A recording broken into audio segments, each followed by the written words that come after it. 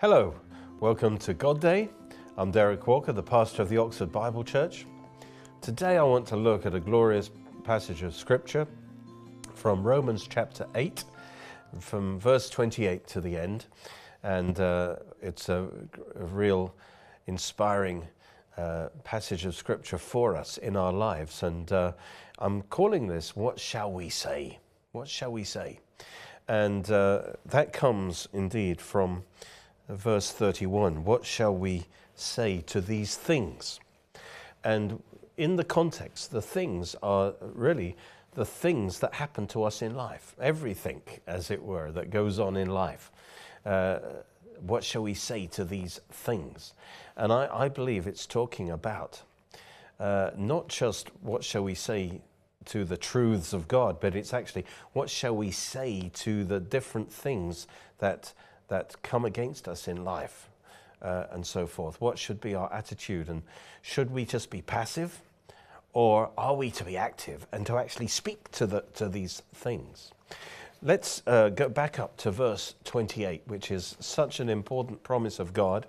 In fact, if I'm sharing with a new Christian two promises of God, the first one is 1 John 1:9, that if you confess your sins, He's faithful and just to forgive us our sins and to cleanse us from all unrighteousness. In other words, you're going to sin, but when you sin, you need to confess it to God and receive forgiveness. That's very important.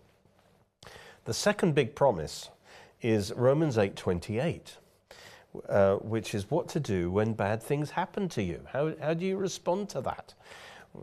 Don't get bitter. Don't blame God. How do we respond to when bad things happen? That is not our fault. Okay, it's one thing if we've sinned, we confess the sin to God and we ask God to restore whatever mess we've created. But what if this mess has happened and it's not our fault? These things do happen. Bad things do happen. And it's not God's fault. We live in a fallen, messed up world. But God is greater than these things. And the promise in Romans 8:28 is amazing. It says, and we know, as Bible believers, we know that all things work together for good. Or, to make it more explicit, God works all things together for good to those who love God, to those who are the called according to His purpose. And what's going on here is it gives two qualifications. First of all, you have to be the called according to His purpose, and that's really a name of a true believer, because what makes you a believer is that you responded to God's call. God calls you to Himself through the gospel. The gospel, God speaks to you through the gospel. He reveals Jesus and He calls you. And if you're a true believer of His, you hear His voice and you responded, and now you are called. Praise God. The church is ecclesia in the Greek, which means the called out ones. We've been called out of the kingdom of darkness into God's kingdom. And so that's the first condition, that you're a believer, for this promise to be true. The second condition is that for those who love God, or literally are loving God. Now, of course, all true believers love God. We're loyal to God. But it's in the present tense. And so the implication is, if this promise is to really come to pass in a maximal way, we need to continue to love God, even when bad things happen. It says, if bad things happen, God will work all these things together for good. Not just the good things, but the bad things too. He will work these bad things together for good, particularly if we are called of God and we are loving God. In other words, we keep our faith in God, we thank God, we praise God, we love God, we trust God to work this thing out. And then He says we can claim that promise that God's going to turn this for good. He's going to use what Satan sent against you for evil, He's going to work it for good. And that helps you keep a positive attitude even through difficult times. All right? That helps you to be victorious in that, knowing that God's working it for good. So, for instance, when you go through a trial, one of the great things you can do is actually is actually just say, thank you, Lord. I know you're going to work this for my good. Praise God. You're going to turn this setback into a stepping stone. And I've seen that work out often in my life, that things that seem to be very negative things, actually God used it as a learning experience, and God would work something good out of it. And often I found the hardest times, when life is the hardest, is actually when I've grown the most spiritually. God has worked it for good. It doesn't say that God does the bad things. God is not responsible for evil things in your life, but God is able to work those things for good if you continue to love him through that trial. He'll work it for good. Praise God. And then he explains that a little bit in the next 2 verses. What he's basically saying is, God has a plan for your life, and he is relentlessly working that plan out. And he will even use the negative things that happen in your life when people mistreat you, or situations don't go your way and it seems like not working. And if you read the stories of the men of God, like Joseph, for instance, it's clear God has a plan for for his life, but it seems like, and he receives promises and visions from God, but then it seems like it all goes hopelessly wrong, and he hasn't done anything wrong, but everything seems to go wrong. And yet he kept his faith in God, and actually God even used those negative things to bring about his purpose. And so God has the last word in these situations. And so knowing this, we can keep our faith in God even when things seem to be going totally in the opposite direction than they ought to be going. And so God has a plan for our life that covers every detail of our life. And this is what he says in verse 29. For whom he foreknew, he also predestined to be conformed to the image of his Son. So God's ultimate plan is to make you just like Jesus. When he says he foreknew you, it means that God knew you from before the foundation of the world. God set his love on you, or in other words, is he chose you. And so in the plan of God, he knew you, and he knew you'd be a believer, and he called you to be one of his elect. And he loved you from before the foundation of the world. He chose you before the foundation of the world, and he predestined you. It means he put a plan in place that would ultimately lead to your glorification, that you would become just like Jesus. Praise God. And in that plan, he takes into account all the negative things that happen to you, etc. And so you can praise God that God is working all things together for good in your life, because you are keeping your loyalty to God. And then he says that Christ would be the firstborn among many brethren. Praise God. And then he describes this plan. Moreover, whom he predestined, which he did in eternity, these he also called. So the next step is in time now. God called you to himself through the gospel. And those whom he called, these he also justified.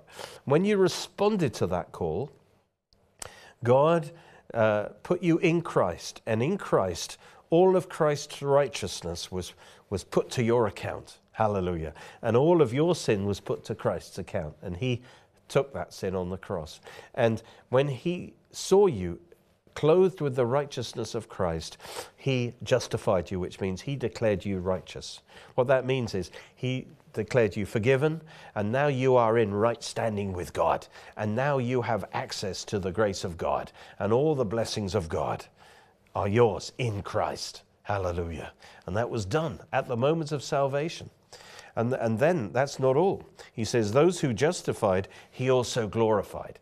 And what that means is that once we're justified now, the Spirit of God gets to work in our life, sanctifying us, and ultimately we're going to become just like Jesus. We're going to be glorified. In other words, God's has a plan for us that began in eternity past and is going to continue through this life into eternity in the future. And so although God is not the cause of bad things, he is well able in his sovereignty to take all those bad things and work them together for good as we continue to love God through the hard times. And so he comes and he says in verse 31, what then?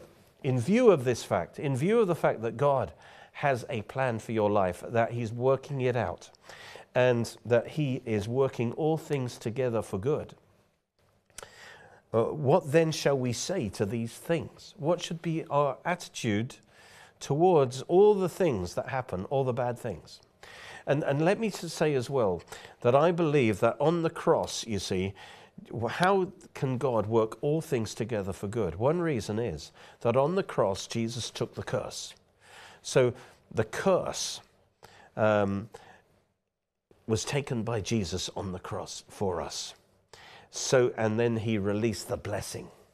So he took the curse in his death, he released the blessing in his resurrection, which means that whatever bad thing happens, he's taken the curse of that so that he's able to turn that thing into a blessing in your life.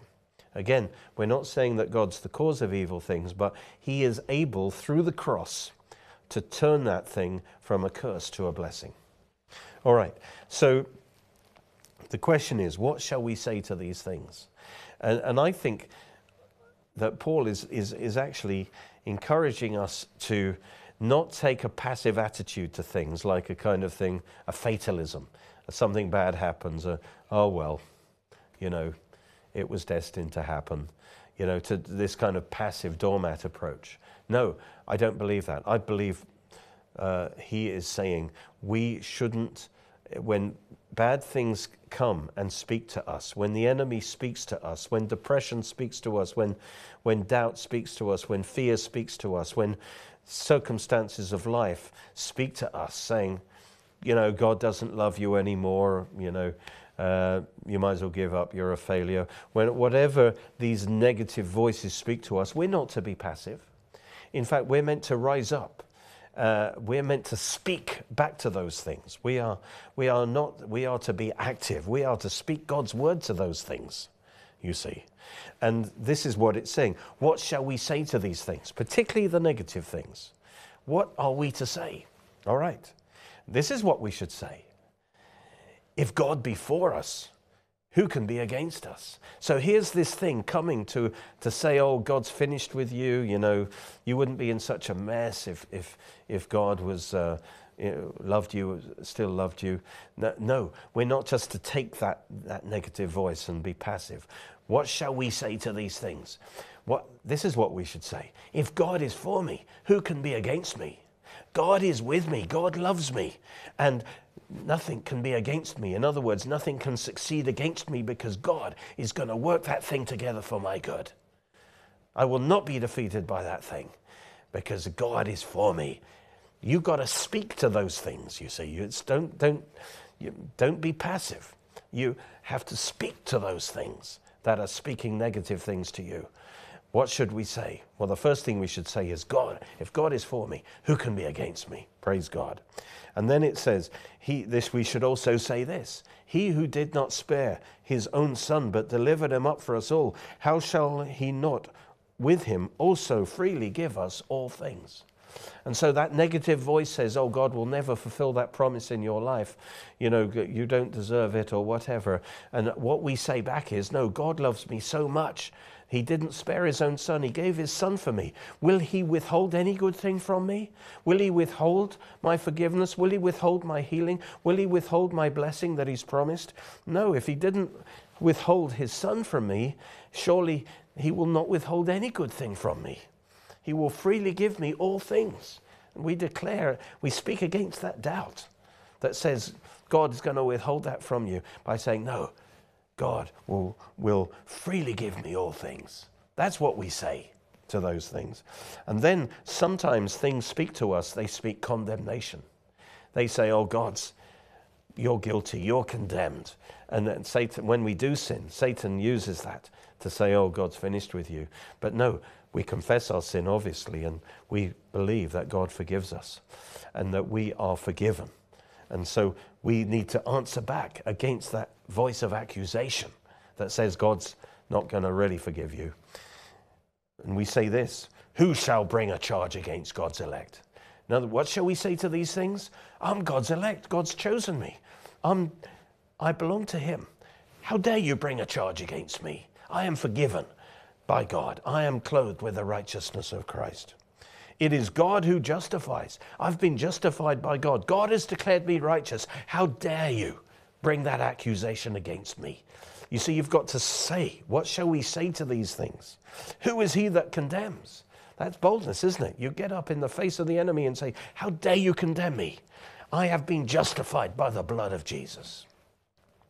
And then it says, it is Christ who died, and furthermore is also risen, who is even at the right hand of God, who makes intercession for us. And what he's saying is, I say this, that I am not alone here. I have a representative, Jesus Christ, who represents me before God, who is interceding for me and releasing the grace of God and the Holy Spirit for me all the time. I am not alone, and I am not cut off from him. I am not condemned. He represents me before God, and he is praying for me. Praise God. And then it says, we should declare this. What shall we say to these things? These things often come and say, you're rejected. God wouldn't let you get in that mess. You know, he can't love you anymore. No, we should answer back and declare, no, we are loved by God. We are not separated from the love of God. We should say, who shall separate us from the love of Christ? We declare, no, I'm not separated from the love of Christ. I may not feel that love right now, but I know from his word that he loves me so much that he died for me. And no one is going to ever separate me from the love of Christ. Shall tribulation or distress or persecution or famine or nakedness or the peril or the sword? In other words, these are really bad things that was happening to the Christians. And yet, in the face of the worst kind of situations, we're to rise up and we are to say to those things that I am not separated from the love of God. Even if I die, I'm going to be forever and ever and ever under the love of Christ. Hallelujah. We need to declare it, you see. Verse 37, he says, yes, in all these things, in all these terrible circumstances of life, you know, we are more than conquerors through Christ who loved us. And when he says he loved us, it's actually in the past tense. It's talking about his supreme act of love towards us, which is his death on the cross. Because on the cross, Jesus took the curse of all these things and released the blessing. And through that act of love, through Christ who loves us, we are now more than conquerors. So whatever comes against us to defeat us, we are more than conquerors, because even those things, those attacks that are sent against us, God's going to turn those things for our good. And so we are more than conquerors, but we must declare it. What shall we say to these things? In all these things, I am more than a conqueror through Christ who loved me. Praise God. And we declare, I believe these are all the things that we should say to the things, especially the bad things that happen in life. We must declare our faith, knowing that God is going to work all these things together for good. We are more than conquerors through him who loved us. He paid the price for that on the cross. Praise God. And he concludes in verse 38, he says, for I am persuaded. You have to be persuaded that you are under the love of God, you're under the grace of God, that God's promise is going to be true. And this is what we should say, especially under attack, difficult situations, trials and tribulations. What do we say to these things? For I am persuaded, verse 38, that neither death nor life, even if it comes to death, I'm going to go straight into the presence of God. Neither death nor life, neither angels nor principalities or powers, nor things present nor things to come. In other words, no thing that can happen in my life, no thing that can happen in my future, no demonic power or angelic power has the power to stop God's plan come to pass in my life. Because God will take all these things and all these agencies and all these events.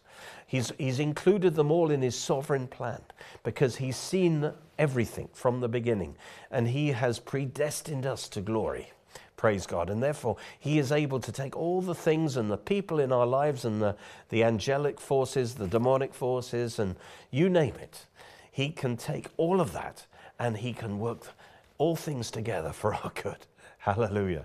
And therefore, it says, I am persuaded that neither death, nor life, nor angels, nor principalities, nor powers, nor things present, nor things to come, nor height, nor depth, nor any other created thing. No person can spoil God's plan for your life. You don't have to, because if you keep loving God through the situation, God's going to work all those things for good. You see, the height, the depth, nothing. He's making it clear.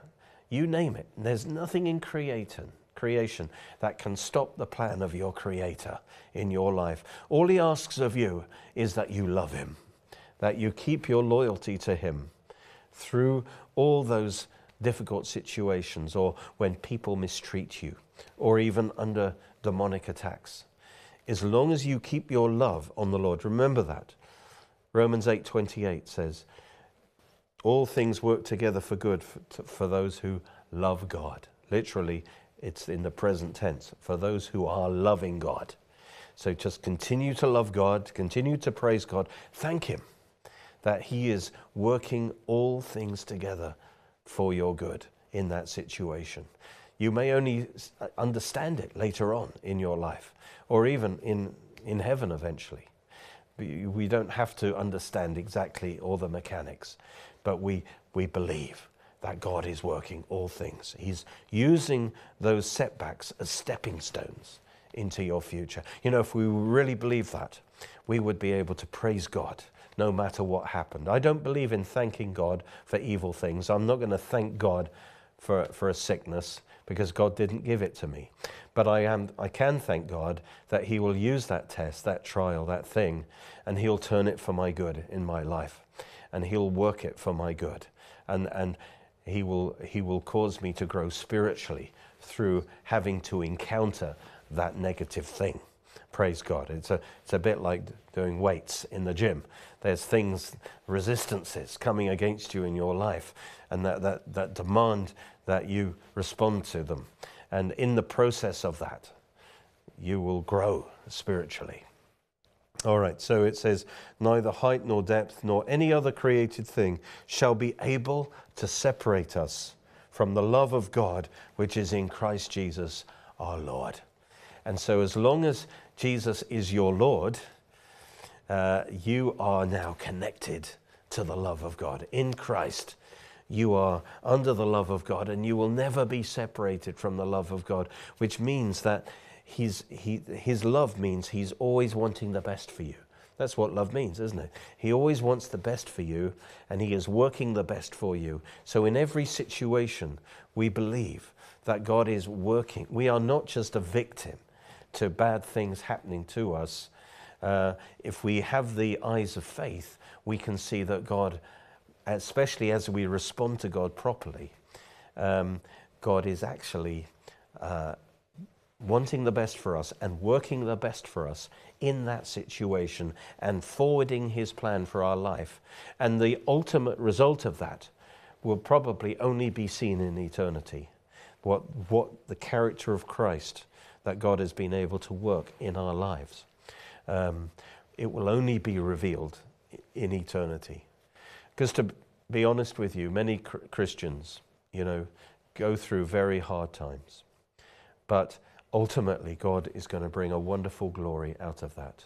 Paul says two times, in Romans and in Corinthians, he says that the suffering that we face now is nothing compared to the glory that shall be revealed in us. Hallelujah. And so God will work even the most evil things, the most evil persecutions. He will work those things out for good. So we need to have the big picture, you see. The big picture that God's sovereignty means that he has a plan for our life.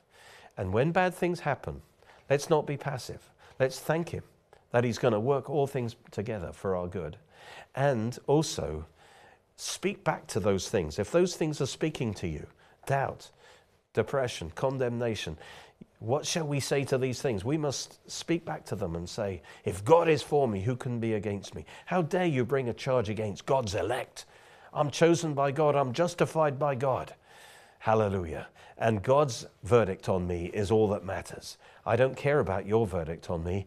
God has declared me righteous, and therefore I am more than a conqueror through all these things, through God who loved me. Praise God. And I shall never be separated from the love of God in Christ Jesus. When you hear the voice of the devil, you mustn't be silent. You must speak back, and must speak back these kind of things.